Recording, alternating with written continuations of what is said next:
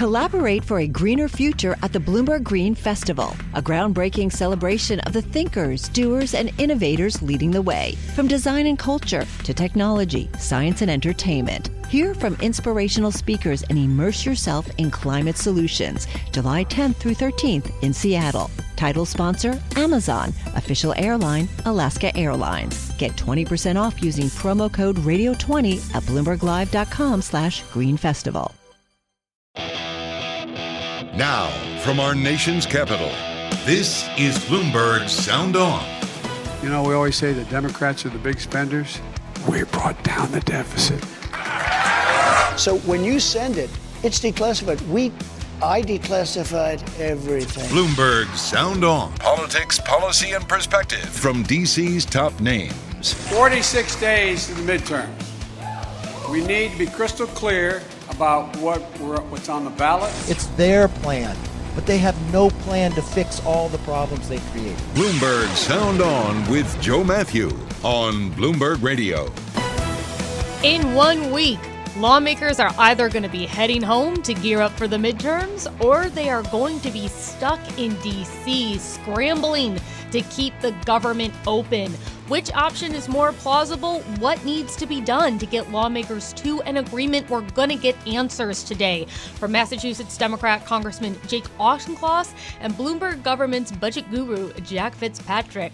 Plus, we review what Republicans will be doing if they win the House in this November and how it could help them or harm them in the midterms. I'm Emily Wilkins, in today for Joe Matthew. You know, we got to just take a minute, take a breath. It is Friday afternoon. And there has been a lot going on in D.C. right now. We kind of thought that September might be a bit of a quiet month. No, that is absolutely not happening. Democrats, they know they could lose the House or the Senate or both come November. So they're trying to get their remaining priorities done. Just this week, we saw the House pass election legislation reforming that electoral count process, you know, the one that got interrupted on January 6th by the rioters outside the Capitol, trying to make sure that that process is a little bit more secure in the future.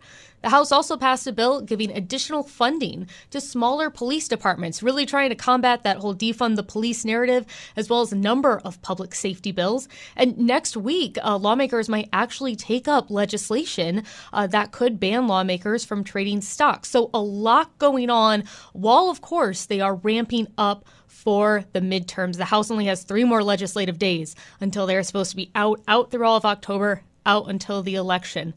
To catch up with all of this, I spoke with Congressman Jake Auchincloss today, and I began by asking him how likely a shutdown was. Unlikely. I have confidence that we're going to be able to pass a continuing resolution to fund the government until at least the lame duck session of Congress. And if there are breakdowns, I'm equally confident that it's going to be coming from the House Freedom Caucus on the GOP side. They've already been telling their leadership that they don't want any deal, and that's the kind of irresponsible rhetoric that Americans could expect if Kevin McCarthy was going to hold the gavel next term. It just puts into clear focus what it could look like to have extremist control of the House of Representatives next term. And I definitely want to talk about that in a minute, because I know Republicans are actually rolling out their potential agenda today. But before I get there, I do want to just stick on this conversation about this continuing to fund the government, because there could be a couple additional things that are added to that package. I know one of them is aid for Ukraine. They want more of that added into this continuing resolution. You served in the Marines. You were in Afghanistan. So you know a lot about the military and sort of how important aid is needed in these situations. How critical is it that aid for Ukraine is in this overall funding package? Absolutely essential. I'm in full support of this roughly $12 billion request from the president to provide further military and economic support for the Ukrainians. It's important for us to zoom out and just put into context what's happening right now in Ukraine. President Biden's leadership has made clear to the world that the United States is going to work to uphold the post-war rules-based order that has spread peace and prosperity to ever more people. And he has kept NATO hanging together along with our East Asian allies during a tremendously challenging 6-month stretch. Most importantly, though, of course, has been the will and the resolve and the fighting spirit of the Ukrainian people themselves under the terrific leadership of President Zelensky. They are winning right now, that war. They have rolled up the northern flank of the Russian forces in Ukraine. They are proceeding in grinding progress in southern Ukraine. And Vladimir Putin is back on his heels. Yes, certainly. We've definitely seen Ukraine really push back, and we've seen how Putin has responded to that. Moving on a little bit from the continuing resolution, I also wanted to make sure that we touched on a potential bill to go next week that would ban lawmakers from trading stocks. This has kind of been a very contentious topic in the last year or so. How important is this bill to be voted on before the midterm, since you guys only have 3 days left? The most important thing is that we pass it, period. I'm a co-sponsor of this legislation. Members of Congress should not be trading stocks. At a time when Americans' trust in federal institutions is lower than it's ever been in my lifetime, this is a concrete measure that we can take to improve Americans' confidence in their lawmakers. And do you have any sense if this is actually going to be going to the floor next week? I know that House leaders were saying maybe yesterday. I'm certainly, advocating that it gets there, but there's always zigs and zags. But the critical thing is that we pass it, whether it's before the midterms, whether it's the lame duck session. We've got the votes to do it. Let's get this to the floor and let's make this the law of the land. I know that the Republicans they're in Pittsburgh today. They're rolling out their priorities for what they would do if they control the House in 2023. I know also Majority Leader Steny Hoyer, of course, head with the Democratic House Democrats, was in Pittsburgh. And he was talking about what Democrats have done, but less about what they will do. Do Democrats need to have more of a forward-facing message for what they would do if they do hold out onto the House next year? Democrats' message is that we are legislating for the people and for progress, and we have demonstrated that in the 117th Congress. Came into office facing worst pandemics since World War I, worst crisis in our democracy since the Civil War, most complicated economy since World War II. And since then, our economy has grown faster than China's for the first time in my lifetime, and we have put the pandemic in the rearview mirror, and we are holding Trump and his cronies to account both in Congress and through the legal system.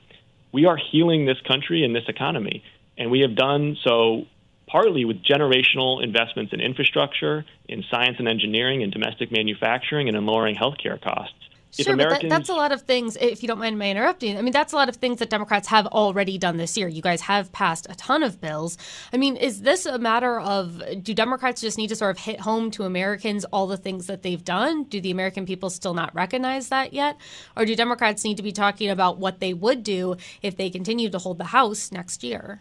Results matter even more than rhetoric. Right now, the GOP has rhetoric. The GOP has rhetoric about criminalizing abortion at the federal level. We've seen that with Lindsey Graham's bill that basically makes it so that women have to consult Lindsey Graham as well as their physician to make decisions about their own reproductive care. The GOP has rhetoric about election denial. The GOP has rhetoric about arming teachers. The GOP has no plan.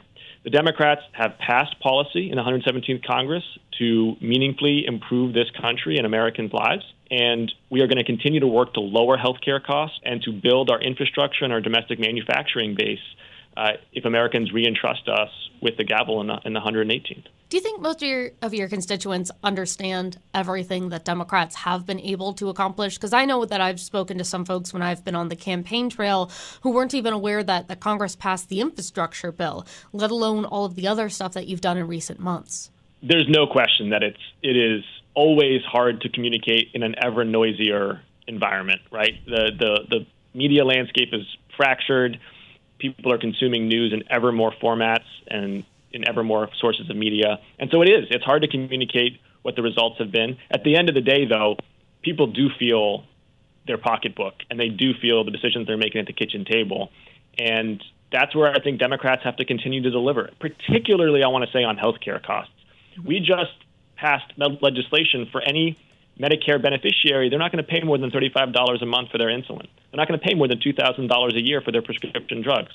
That is impactful directly to people's day in, day out budgeting. You don't have to see that on a Facebook page. You feel that at the kitchen table. Mm-hmm. We're going to continue to work on results like that. I also wanted to ask, Congressman, about something that's a little bit closer to your home. I know Martha's Vineyard isn't in your district, but you're nearby. And of course, it's been in the news a lot this past week after Florida Governor Ron DeSantis flew planefuls of migrants to the island. He was trying to make a point, of course, about immigration.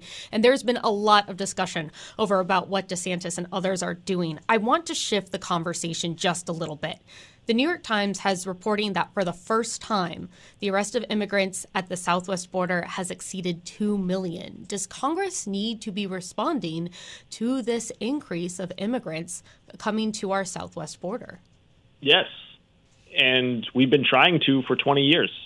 And there has never been, since the first since George W. Bush's first term, a good faith Republican response. We are willing to pass comprehensive immigration reform that creates a pathway to citizenship for those who have built lives in this country, who are contributing to the economy right now, and who don't have documentation that allows them to feel safe and secure in their own communities, as well as putting more infrastructure and personnel resources at the border, because we need a secure border, and investing in the triangle countries where poverty and crime are driving an exodus. We know what to do. And through his executive actions, President Biden is doing as much of it as he can. Ultimately, this does require Congress to act. Democrats have put forward legislation term after term after term, and the GOP Freedom Caucus, their right wing, never wants to do it. And they don't want to do it because, frankly, it's easier for them to campaign on this issue than it is to govern on this issue. That was Congressman Jake Auchincloss. Joined me a little bit earlier today, a Democrat from Massachusetts, very much in the mix right now with what is going on in Congress and making the case there that Democrats do still have a ways to go in letting voters know what they have done in D.C. But Congressman, of course, was confident that if Democrats can just focus on that message, on what they delivered, they'll have a better shot of winning this November. Republicans are taking a different tack. They've been in the minority, so they can't point to a lot of things they've accomplished, but they did roll out a plan this year for what they will be doing next year. And we're going to dig into that a little bit later in the show. But first, we got to let you know how to watch that big shutdown showdown next week. And we'll be assembling the panel. There's been so much in the headlines about immigrants being bused to cities through the U.S. These are real people, though. There's real policy behind it. We're going to do a deep dive into that one next. I'm Emily Wilkins. This is Bloomberg.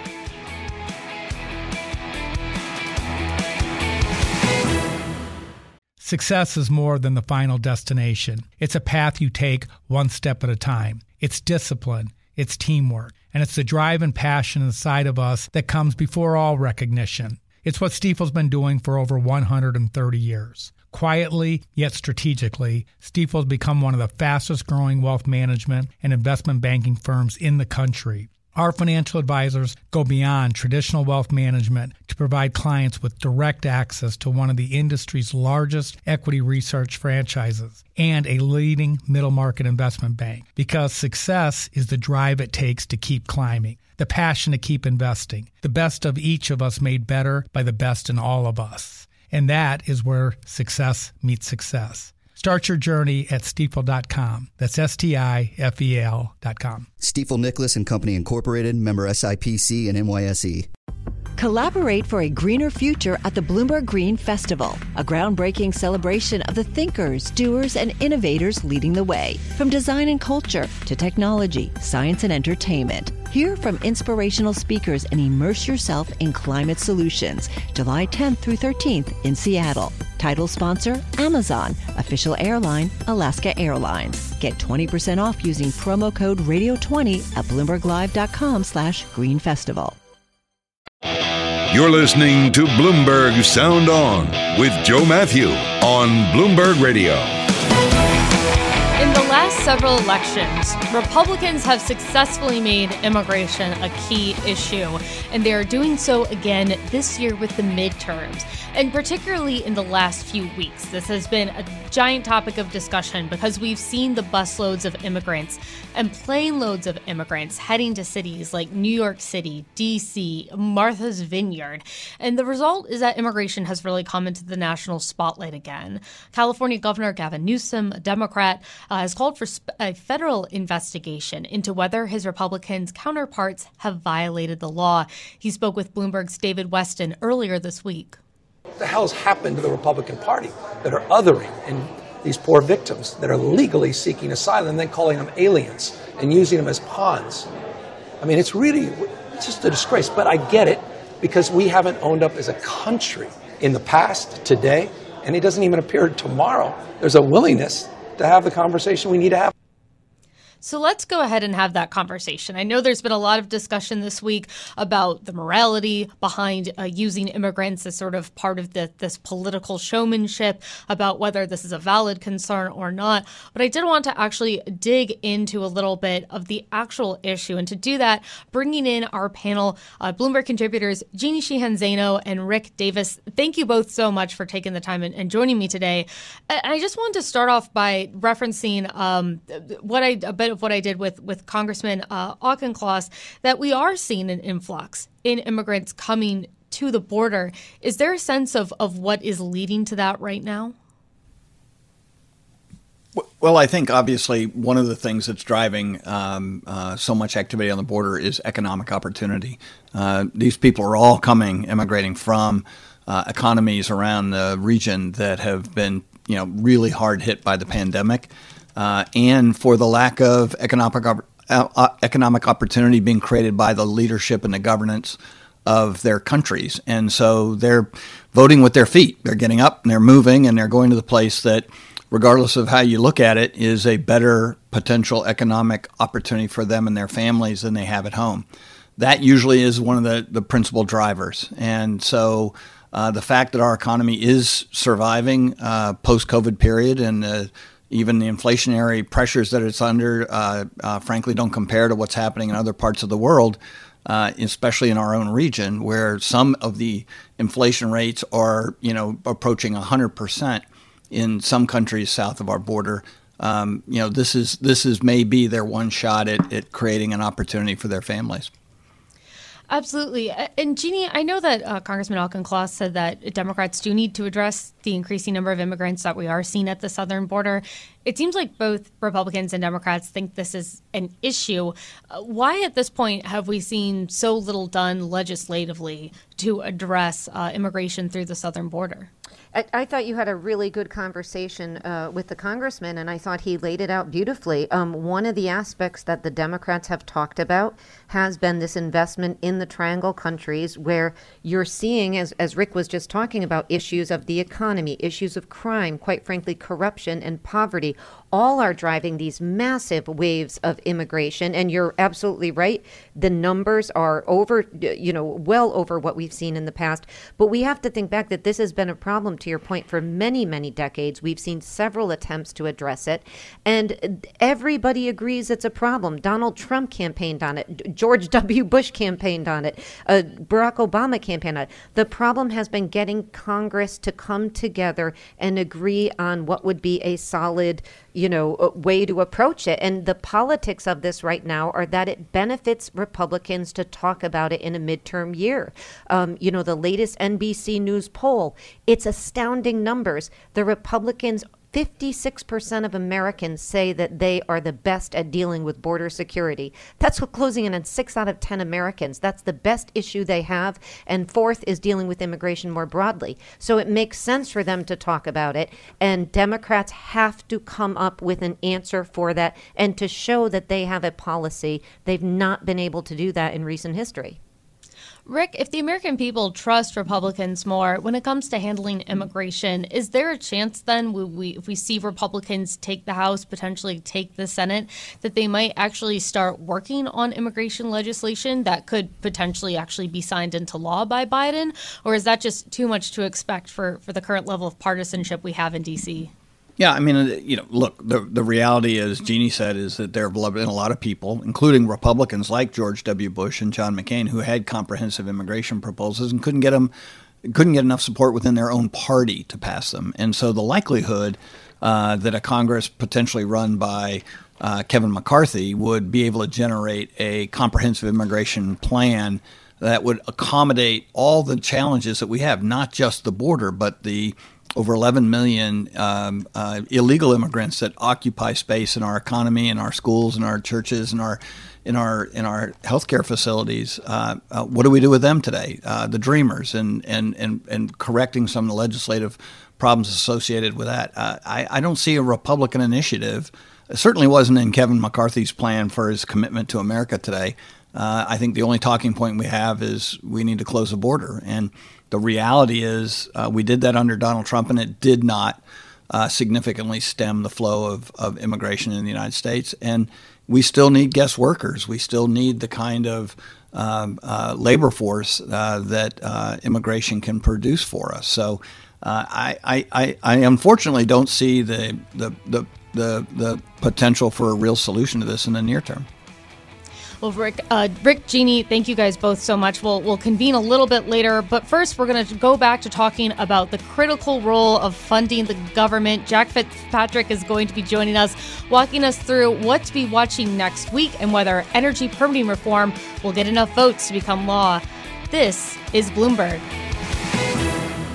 Well, if you are a Sound On regular listener, you know him as your favorite guest host. If you are an avid follower of federal spending, you know him as the author of Bloomberg Government's Budget Briefing. And if you have never heard of Jack Fitzpatrick, I am so sorry. We're going to fix that right now. Jack Fitzpatrick joins us in the D.C. studio. Hey, Jack, happy Friday. Happy Friday. I only have one job right now, and it is to answer your questions about the continuing resolution coming up. And I'm sure you are going to do a fabulous job at it. Really, there are very few people, I think, in D.C. who follow this process as closely as Jack does. So, Jack, just give us the basic overview right now. Where do we stand in terms of getting the government funded by next Friday, September 30th? I don't think there's going to be a shutdown, but they are going to do this pretty last minute, it seems.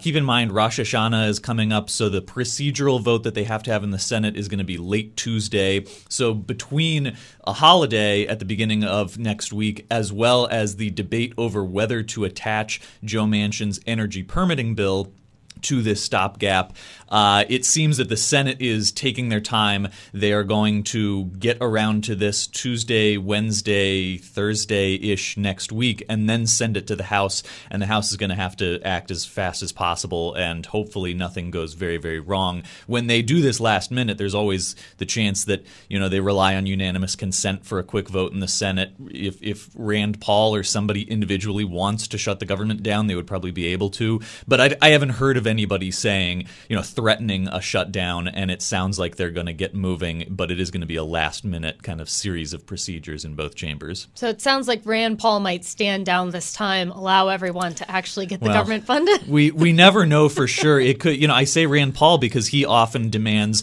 an amendment vote on this or that in exchange for allowing a quick vote in the Senate. There was a brief shutdown or a brief lapse of appropriations a few years ago solely because of him, but it could be anybody. So we will have to see last minute, does anybody raise their hand and say, actually, I object to doing this quickly because I want a vote on, a holiday named after myself or whatever you want. That's the way the Senate works, is we are at the point where one person could hold it up and shut the government down if they wanted to. But again, no one has threatened that, so it's not looking like we're in disaster mode here. So let's get back to talking, because you mentioned this, Senator Joe Manchin's bill to expedite the energy permitting process. Majority Leader in the Senate, Chuck Schumer, is on board with it. Nancy Pelosi, Speaker in the House, has said she supports the measure. So are we all clear? Are we all good? What's happening with that? No, I think it seems they are leaning away from actually getting this done. They need 60 votes in the Senate, and Senate Republicans appear to be pretty opposed. Now, he got Shelley Moore Capito on board, which is important because she had provided the alternate bill and said, here's the Republican bill on energy permitting. And she ultimately said, you know what, Manchin's is close enough. I like this. I'm going to support it. But we had already heard from Mitch McConnell and other people close to leadership. I've talked to Richard Shelby, the top appropriator who negotiates these funding bills in the Senate a number of times, and they are pretty opposed. So if they're going to need at least 10 Republicans, and Manchin himself has said probably more like 20 because there is some Democratic opposition, then we need to hear Republicans speaking up and saying, yes, I support this. And so far, it's only one. It's Senator Capito. So they may have a failed vote, which makes this all more last minute, and then they pull it out.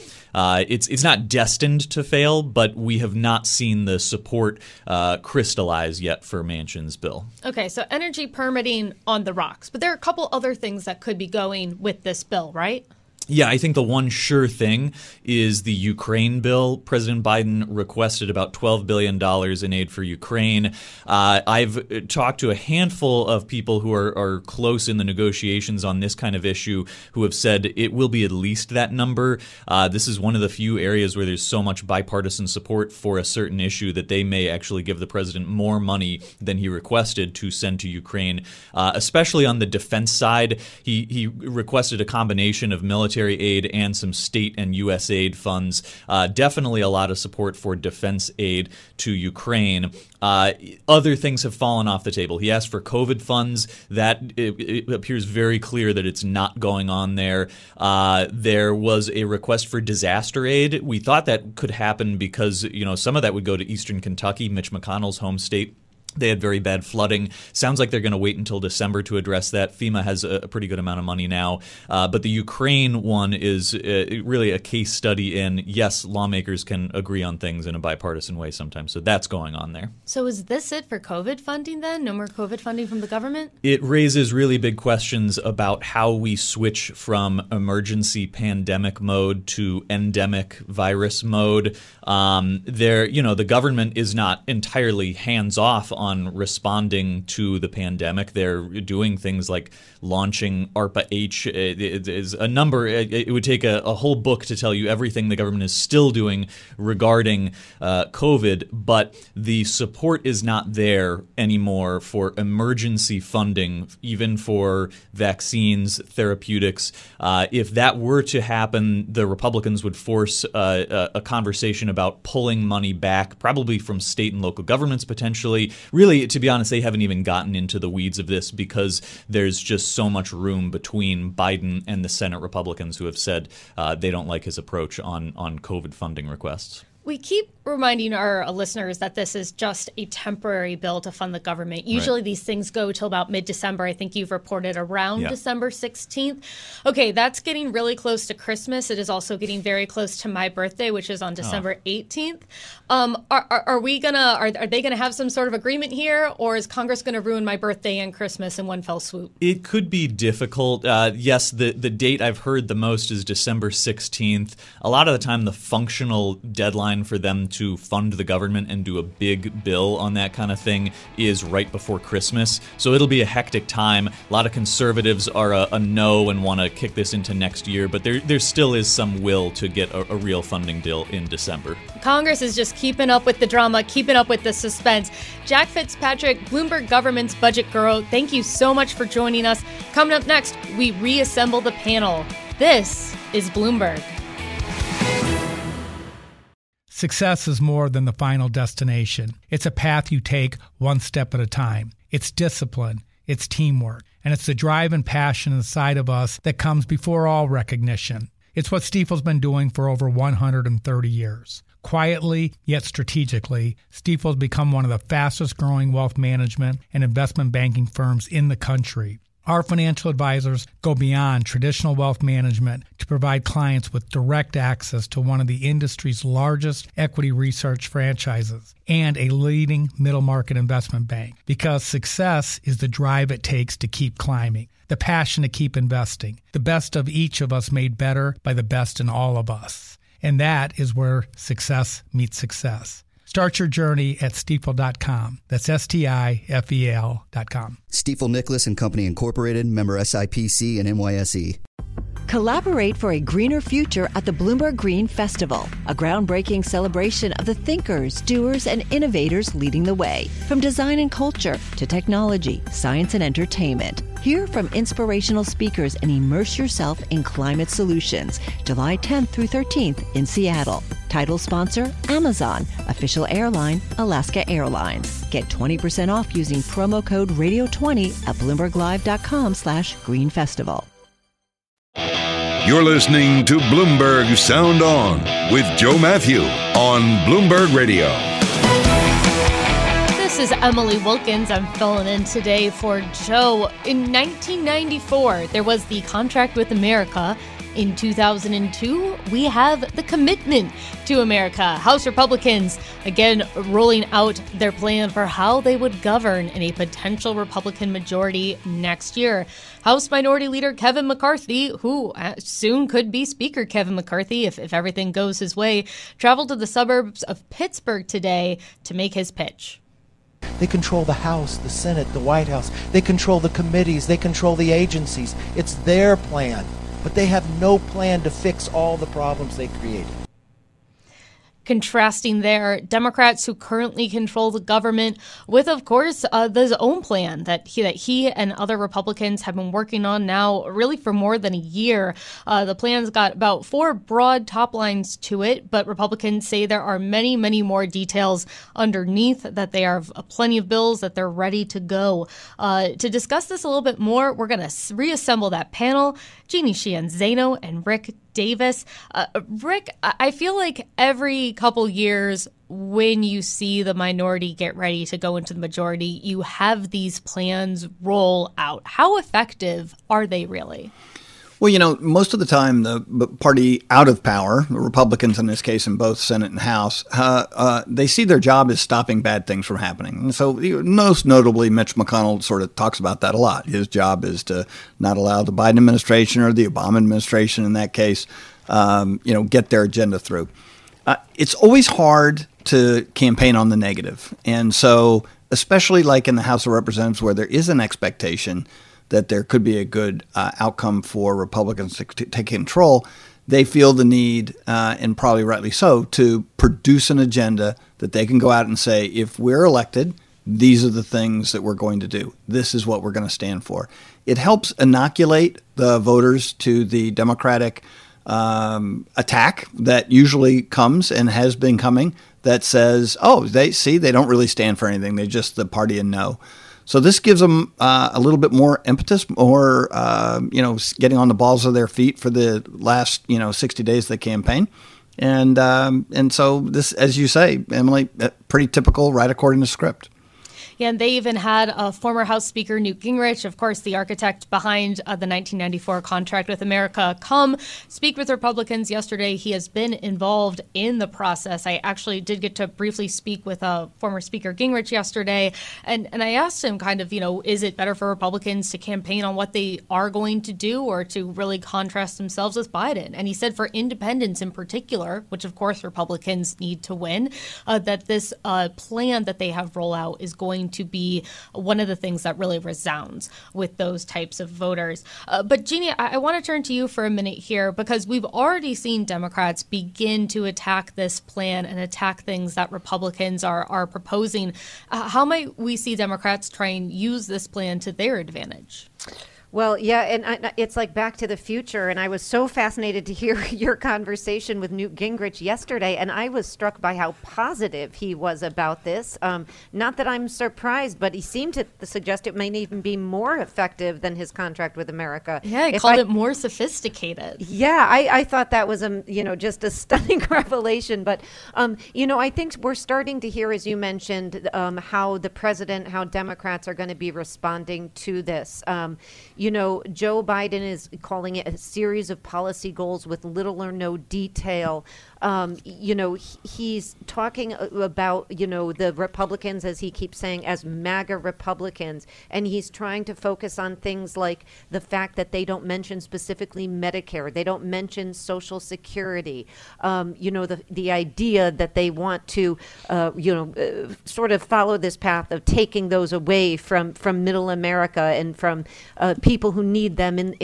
We heard a little bit of this in the Senator Scott's plan. So, they keep hearkening back to that. I think he's going to use it in that way. These are really talking points for the Republicans. My big question is, if we see Kevin McCarthy become Speaker, is he going to have an easier time keeping this very raucous Republican caucus together than, say, John Boehner or Paul Ryan or even Dennis Hastert, who had a really tough time doing that? You know, Jeannie, you bring up such a good point there, because one of the things that Kevin McCarthy really did for this is that he created all of these task forces to come up with the plan, and he made sure that members across the conservative ideological spectrum were on each of those caucuses. So folks like Marjorie Taylor Greene got input. More moderate members of the Republican caucus got input into this overall plan. Rick, you really know the Republican Party well, so I want to ask you, how much of a problem is a possible future Speaker Kevin McCarthy going to have with the different fractions of his conference? It comes just like, spring comes. It's always going to be a problem around the big institutional things like the budget, just what we were talking about a minute ago as far as passing the annual budget, the debt ceiling. There's always a big fight, especially with the conservative elements within the Freedom Caucus on the debt ceiling. So these big institutional things are very much opposed by the sort of ultra-right wing of the Republican House caucus. And yet they're sort of mandatory requirements for leadership, right? I mean, that's what the American people expect you to do, is the minimum basic level of competence is to make sure the government is funded and that it continues to run. So this is where that you always run into trouble with the groups like the Freedom Caucus, and I have absolute confidence that the 30 members they have now will probably increase in number and make that kind of decision making for the leadership of the House even more complicated. Absolutely. I mean, we definitely have seen a number of candidates who seem like prime individuals to be joining that caucus if they win their elections in November. One thing that also strikes me is that McCarthy is really pitching this plan. One of the big factors, of course, is fighting inflation. But economists are continuing to warn that we're headed toward a recession. The market has had a brutal week. Stocks continue to fall today. Rick, is the Republican plan, does it address it all, or could it work at all if we are in a recession when Republicans potentially take power? Well, I think some of the elements that Kevin McCarthy and the Commitment for America laid out today, especially on government funding and trying to reduce deficits, do have a positive impact on the potential management through a recession. So, but like when he then talks about things like fighting crime, that sounds like a spending program, right? When you talk about border security, it sounds like money's going to go into that. So that's going to be the trick, right, is to how to balance those demands. But again, that's the classic debate between monetary and fiscal policy, and how much, is the monetary policy really going to drive that? And so you have Republicans in Pittsburgh today who are really kind of trying to draw a distinction now between themselves and their plan and Biden and his plan. And of course, this is a critique of what the president has done. But Biden was also talking in D.C. on Friday, and he responded to critics who have attacked his fiscal policies. Donald Trump and Republicans had no problem enacting in his 4 years a $2 trillion tax cut that overwhelmingly benefited the top 1%. And they didn't pay for a penny of it. And it massively increased the federal deficit. Meanwhile, we always say the Democrats are the big spenders. We brought down the deficit. Jeannie, I just want to get your take on this because, Democrats now, I think, some of them are trying to position themselves as being more fiscally conservative. But at the same point, they've passed all these big spending bills. Who's Biden trying to reach here with this message? Oh, I think he's trying to hold Democrats and reach into those suburbs where those moderates are that are, on the brink, and everybody is sort of vying for their support if possible. It's a tough time for him to be making this case. And, as you and Jack were talking about what's going to happen in Congress in the next few days or weeks in regards to the CR, right after that, the election, we're going to have the fight over the omnibus bill. And I think there's going to be a big fight there between the Republicans, particularly if they take over the House and or Senate, and the president and the administration in terms of how much they're going to want to fund the government. And a lot of that is going to have to do with these issues of the economic impact of that and where we are vis-a-vis inflation, which most economists say is not going to be very good in mid to late November. Rick, I also wanted to get your thoughts on this, kind of flip the question. Can Republicans still hold claim that they are the party of being fiscally conservative when in the past some of the things that they have approved, I'm thinking the 2017 tax policy, have wound up contributing to the deficit? Oh, yeah. No, it's a real challenge in the sense that consecutive Republican administrations, George Bush's and Donald Trump's, were really big spenders. I mean, George Bush with his massive increase in Medicare, and Donald Trump never saw a program that he didn't want to throw money at to solve. So it's a bit chaotic when it comes to having a consistent message, but nonetheless, it sounds like they're starting to get back on that horse. So we'll see if they can stay on it. Rick, Jeannie, thank you both so much for joining us today. That is Rick Davis, Jeannie Sheehan Zaino, two of our ace Bloomberg correspondents. If you missed any of this show or just want to hear our beautiful voices again, you can listen to the Sound On podcast. I'm Emily Wilkins. This is Bloomberg.